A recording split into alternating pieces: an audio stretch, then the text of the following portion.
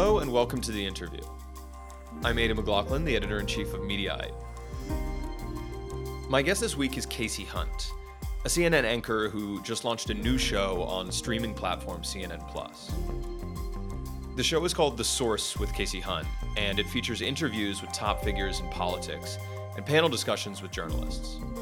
It airs weekdays at 4 p.m. on the new streaming service. CNN Plus is a new home for Kasie Hunt, who spent years covering politics as a reporter and an anchor at MSNBC.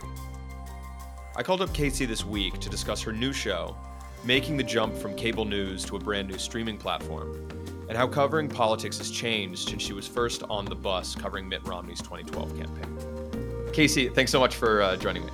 Thanks for having me. I'm thrilled to be here. So, to start, could you tell us about your new show? I would be happy to. The great thing about streaming is that we get a chance to experiment a little bit, work outside the box. So the show is a place where we hope viewers can come to get an essential take on politics, news of day with the smartest, most plugged in reporters and people who are actually out there running campaigns and elections, not just, people who have opinions on, the Democratic or Republican Party or whatever, but rather people who are going to help us understand why things are happening, what they're seeing on the ground, and how it could play out, why they're making the decisions that they're making in terms of the campaigns that they're running. So, I've covered Congress for a really long time, over a decade now, and hopefully, what I hope I can do is bring some of that expertise to this every day, whether it's going out and interviewing people, taking the shot on the road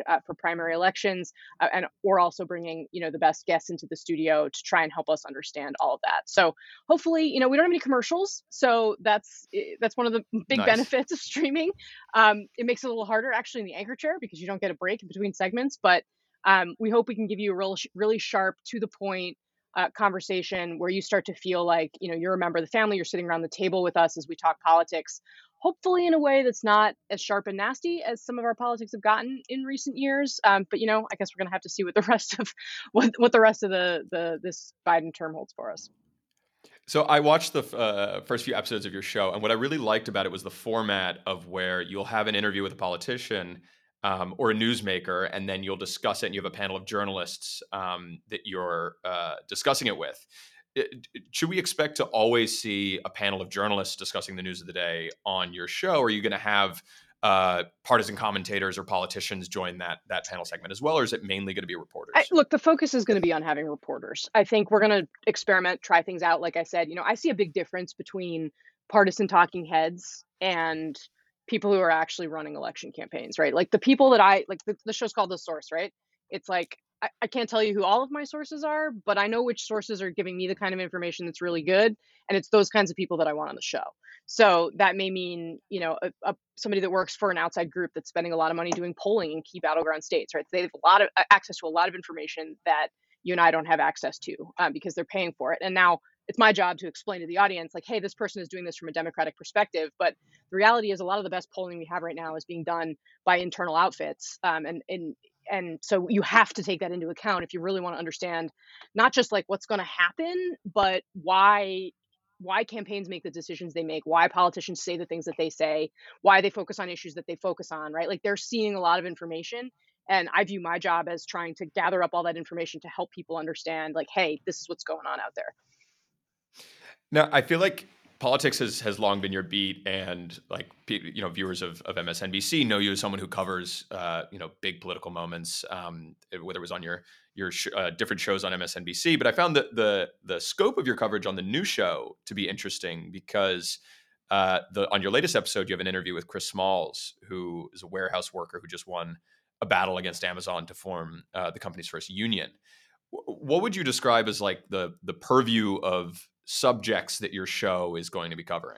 Well, I would say ask yourself what subjects our politics cover. And I think the answer is increasingly everything. I mean, right. Most recently education, I think, has really become central to the political debate in the country. And I see that as something that we're going to cover all the time. I mean, look, business versus labor is in many ways like the most clear distillation of politics in the United States of America in a lot of ways. It was actually my first beat on the Hill covering labor And it was great. It was an off year, so it was, you got to find something to do when you're a political reporter in the years in between election campaigns, right?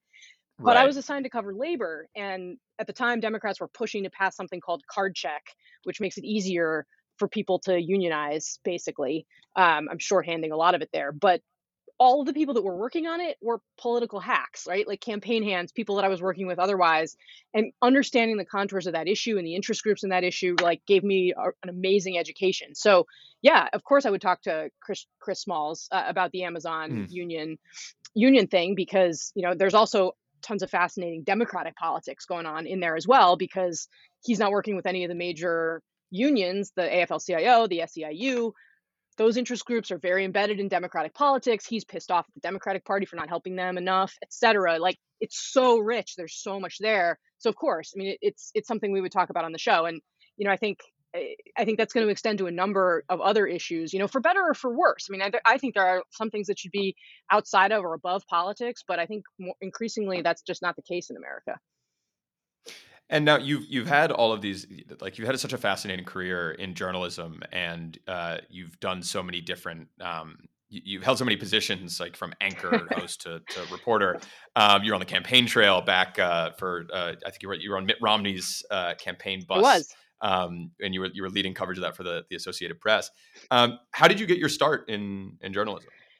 Well, it's funny. I mean, I went to college in DC, because I was interested in politics and international affairs. I actually majored in So it's a international Stockholm relations. syndrome A kind little of bit. deal. I mean, it's one of those things where, I came of age. September 11th happened in my junior year in high school, and that was a very formative event for me and for my contemporaries. And so when I came to Washington, that was where I focused. I was actually studying the way media impacts terrorist attacks, because that was a lot of what we were talking about, and new ways in which terrorist groups could use media to either spread their message or communicate with each other, et cetera. Now, this has obviously turned into be like one of the biggest questions of our time across, Right. as it turns out, if you look at what's happening in Ukraine, are much more traditional ways of thinking about warfare, in addition to the new warfare that was the asymmetric warfare that we were discussing kind of at that time. But when you come to Washington, one of the great things is there's all these opportunities, especially during the year. So I was able to get an internship at NBC News, working in their political unit, because I was here, not just in the summer when all the kids from Harvard would come into town and like take all the internships. So I was working here in DC and doing that. And the thing about covering presidential campaigns, once you get that bug, it's really hard to shake, because it really does impact everything, right? So it's like, if I went into it thinking I'm going to major in international relations, maybe I'll try to be a foreign or a war correspondent at some point. The people that are making those decisions about sending people to war are the people that are getting elected here in the U.S. So I had that internship. I went abroad. I went to Cambridge University and studied for a year. And when I came back, I got that first job on the Hill. And basically, I just knew I wanted to be a reporter. Like, I wanted to be somebody, and this is sort of what I've put at the center of my career, no matter what job I'm doing, no matter if Mm. I'm in front of the camera or behind it or writing for a magazine or a newspaper or wire service. I mean, I've written kind of for all of them at this point. The only thing I haven't done is like full-time radio. Um, is that you were digging up and providing new information to your audience, right? Like, that core skill of reporting is, you can translate it anywhere, you can use it anywhere. And that was really important to me. Like, the Washington Post wanted to hire me at one point for their digital efforts, but it was like, because I knew a little bit of HTML and I was younger than everybody else around, so they wanted me to like format the newsletter. And I told them, yeah, you're a big name, it's a fancy place, but no. And I took a smaller job at a publication called Congress Daily that was a reporting job, right? And so that's what I Mm. did. I worked my way up from like small publication to small publication on Capitol Hill, and ultimately landed here. So I was at Congress Daily. That's where I covered labor, and I also covered healthcare. I was in the right place at the right time. I covered that card check bill, which was great for politics. They were passing the Affordable Care Act, so there's more in my head about Obamacare than I think I would ever care to remember. But Right. it's right there for me to access should I need it. And today I'm going to do a special report on President Obama is I coming was back going to to the White say House to talk about it. So it's I relevant did this that. week. Yeah. Exactly. So I did that. Then I went to Politico. I covered campaigns for Politico. I went to AP. And then I went to NBC News to cover campaigns. And it's just kind of been a natural evolution from there. And I do want to talk about covering campaigns a little bit, but before that, I wanted to ask a little bit more about making the transition to streaming. Sure.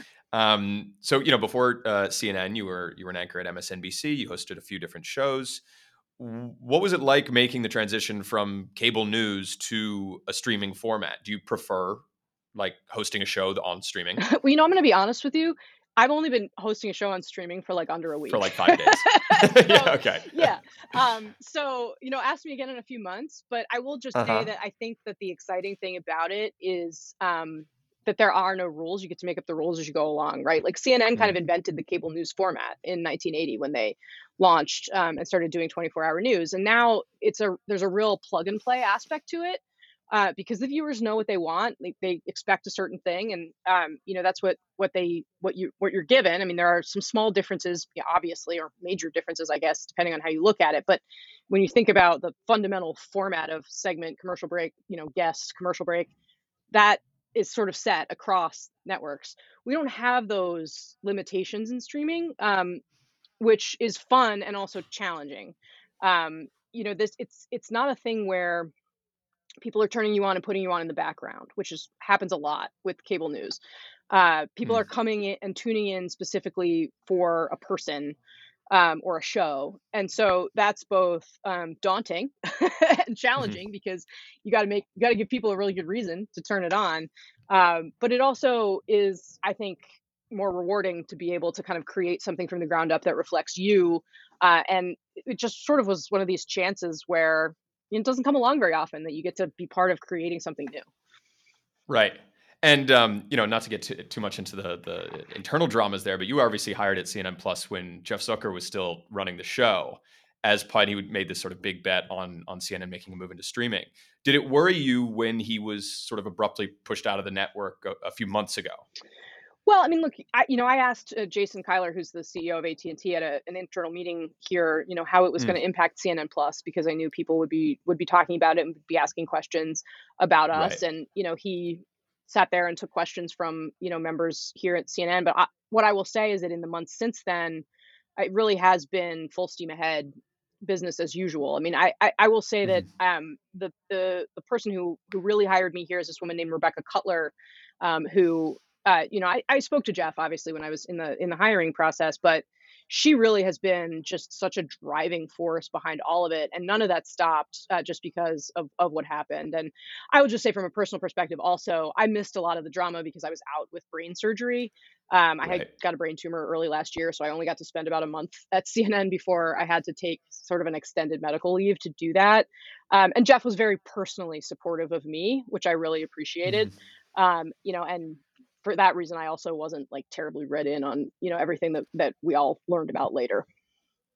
And I should ask, how are you feeling since that I'm surgery? good. I'm like 90, Yeah. 95% depending on the day. Yeah, it's I regularly Okay. I think what That's I've good been to saying hear. is that I regularly forget I've had brain surgery now, which is just, I mean, Right. honestly, many people who find a brain tumor the way I did, that the outcome is different, or they find that when they take it out, it's the beginning of a really long and difficult journey. And for me, because the tumor was benign, it was the end of something. So I'm just like Right. very, very grateful for that. Well, they don't tend to be hosting their own streaming show a couple Well, months later, I or imagine. if yeah, they've got a lot more to worry about. So Right. Now, do you think these kind of streaming platforms like CNN Plus, do you think they're the future of how people consume video news? I mean, I have to think so. I just, I joked, I was talking to somebody else about this, that, my parents don't even have a cable subscription, and was a cable Right. news anchor, Yeah. and I mean, they figured out how to watch me, right? But like when my husband and I sit down to watch TV in the evening, we're not really turning on, even we're watching sports on streaming. Like, yeah, it's live. And yeah, we have to sort of figure out how to pay for all of it and cobble it together, but it's just kind of the way of the future. Like, I think that that's just how we're going to be doing it. And I again, like, one of the things I feel like, you know, I I don't know that I really thought this way as it was happening, but I sort of did. It's like, if I'm being a reporter and I'm bringing you new information, like, you're going to figure out how to access it if you need it, no matter where I am. It doesn't matter Right. what platform. It doesn't matter, like, where the bits and bytes are flying, like whether they're going through tubes or through the air. Like, it just doesn't matter to me. Mhm. And so, yeah, like, all my friends watch streaming, so I'll be on streaming. I mean, CNN is like the news brand, right? Like, if you've got like an Apple TV and you're kind of like, well, I should probably get like news. What do you think? Oh, I'm gonna get CNN. I'm gonna sign up for that. That's what I would do. Right. Yeah, I think like the most compelling argument I've heard for it is it's similar to the way a lot of people have just started to subscribe to the New York Times as the source of news that they pay for. And if you think of the video alternative of that, it would probably be CNN. That would be your idea. I think my bosses Um, would subscribe to that. Yeah. yeah. I think I've probably heard one or two of them say that before. Um, now, just to go back to the sort of what you're going to be covering on the show and the kind of guests that you're going to have. I remember last year there was a big debate it was mainly among the Sunday show hosts like Chuck Todd and Chris Wallace about whether to interview Republicans who supported Trump's efforts to overturn the 2020 election. Election denialism is still very much a thing. What's your position on interviewing election deniers? Are are you going to have them on your show, or are they basically not welcome? So here's what I'll say. I think it is a case by case situation.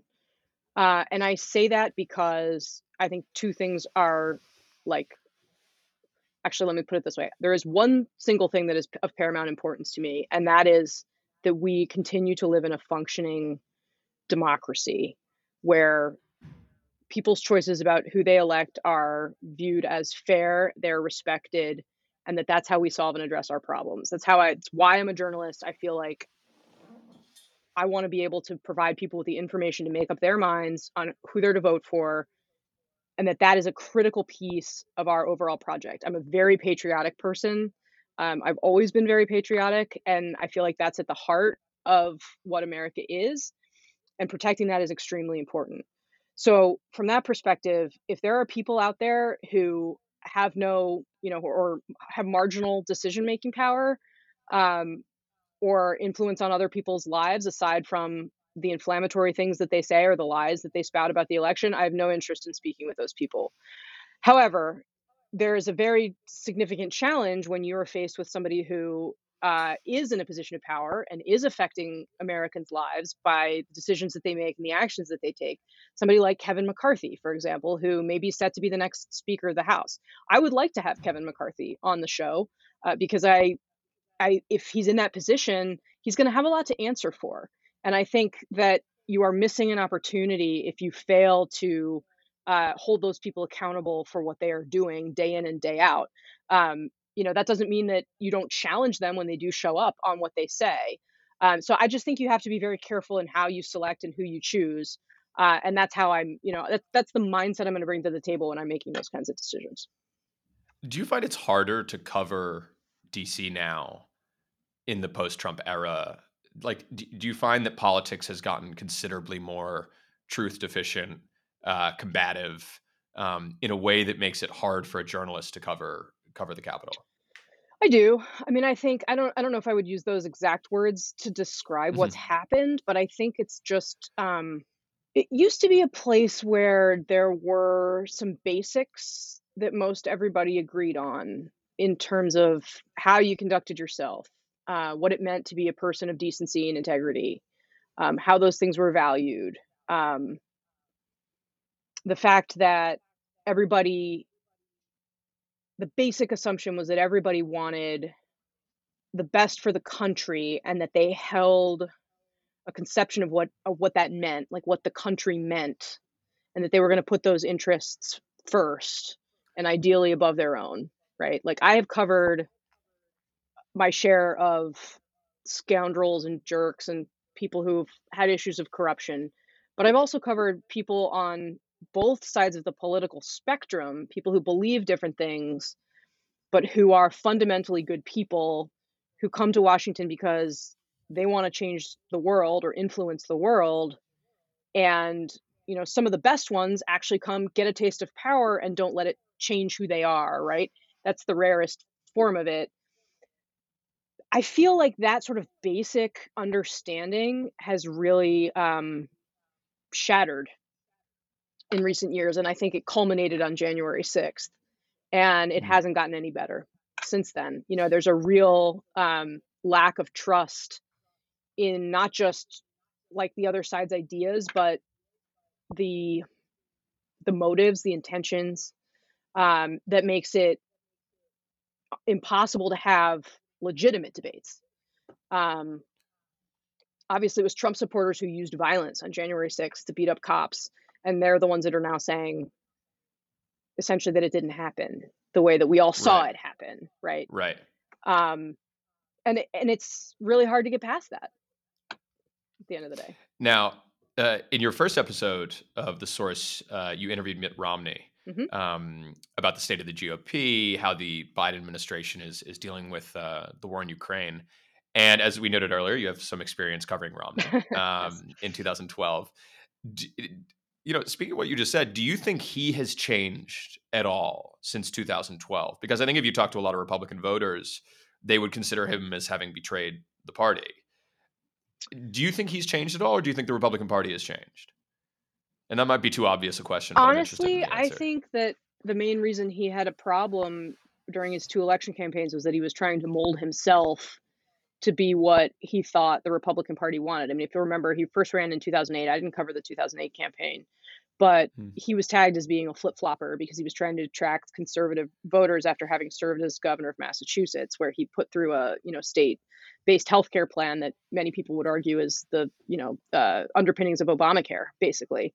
Um, he there were questions about his abortion record or his wife's support of abortion, et cetera. Like there were all these places where he went from being the moderate Republican governor of a blue state to this someone who was trying to win conservatives over in a primary election.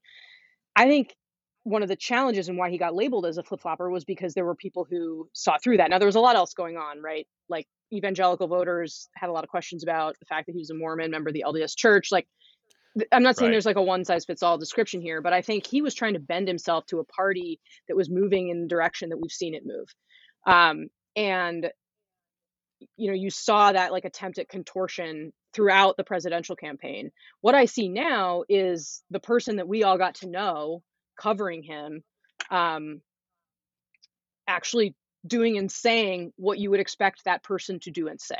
He is still Hmm. conservative. I mean, he's been a conservative all the way along. I mean, he's in many ways like conservative with a small c. He's a very like nuclear family man who spends all of his time and energy with that he's not spending on politics with his wife and his five sons and all of their grandchildren.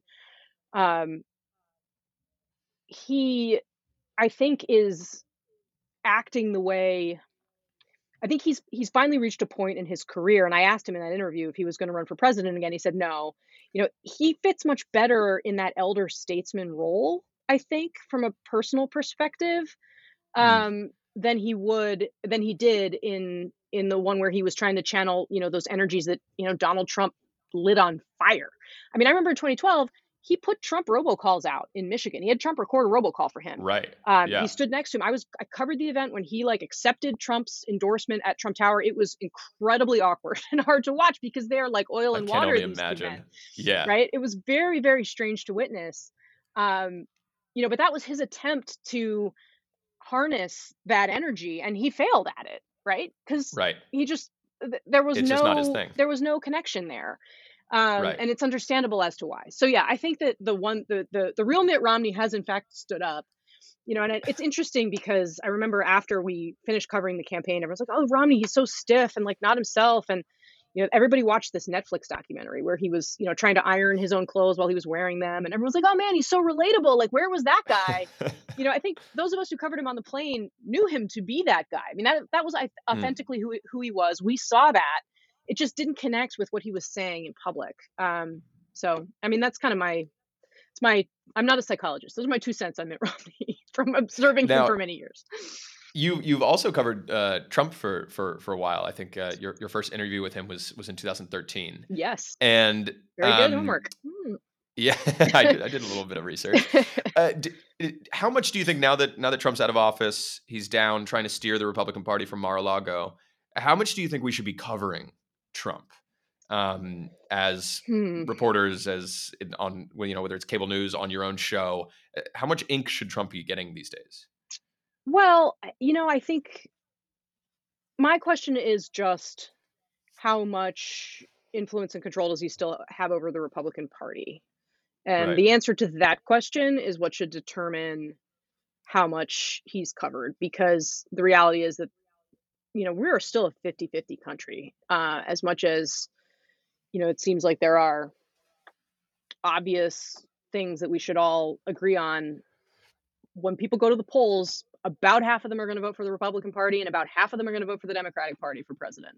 That's just the reality. There's a very slim and getting slimmer group in the middle that ultimately is going to decide our elections. So that means you can't ignore the entire Republican Party. You can't just say, sorry, we're not going to cover you. We're not going to talk about you or to you. That's just it's a recipe for further division. But, I don't think I think it's important to make sure that you are not giving, I'm not sure exactly how I want to say it. It's like Trump got a lot of news coverage by saying the most outrageous thing of anyone. And that is, I think, the place where you start to get into dangerous territory. I don't think that just because somebody says something loud and obnoxious and offensive, that means that we should spend a lot of time talking about it or covering it. There's a lot else there. Now, the challenge with Trump is that, when he was in power. He had the nuclear codes, right? There were questions about a peaceful transfer of power. And look, it came to pass, right? I mean, one of the things that I learned covering Republicans through the 4 years of Trump being in office was, they pretty much didn't believe the worst version of events that could happen would happen, right? They were always like, it's going to be fine. Like the institutions are going to hold. And I believe that too for a long time. I still think it's possible that in the long run, that's what happens. But we are in the thick of the history that is going to determine whether that's the case or not. Like that question in my mind still has not been answered.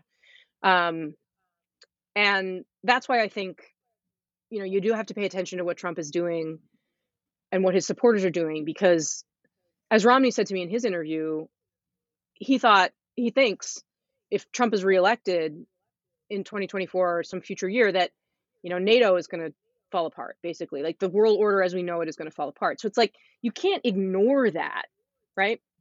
But you also need to temper how you handle it. And it's a very tricky balance. And you just, I mean, honestly, in live television, it's like minute to minute, finding the right balance. Right. And I assume that means that you think that if Trump did run again for 2024, that you think that the media should cover him a little bit differently, at least, than they did in 2016 and 2020. So look, I can't speak for quote unquote the media. I can only speak for myself. Right. I mean, I think that it's incumbent on me to make sure that I'm presenting to people the full view of what's available to them in terms of their choices for president.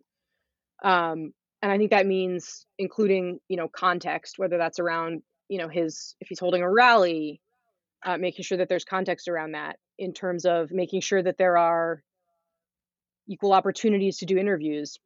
On the flip side, I think some of it's on the campaigns, right? Like, so a lot of the Republican campaigns were very frustrated with how Trump was covered, not because, they like to talk about the quote unquote liberal media, but they were angry that Trump was getting so much coverage when their Republican campaigns were getting less coverage.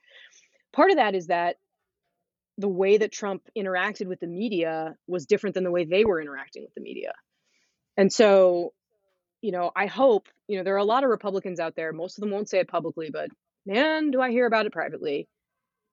Don't think that Trump was good for the country. Disagree with him in many ways. Want to see different kinds of leadership. Like, I hope that it's incumbent on them too to learn the lessons of the Trump years and the way he interacted with things, as much as it is our responsibility to be responsible and careful and thoughtful in how we cover these campaigns going forward.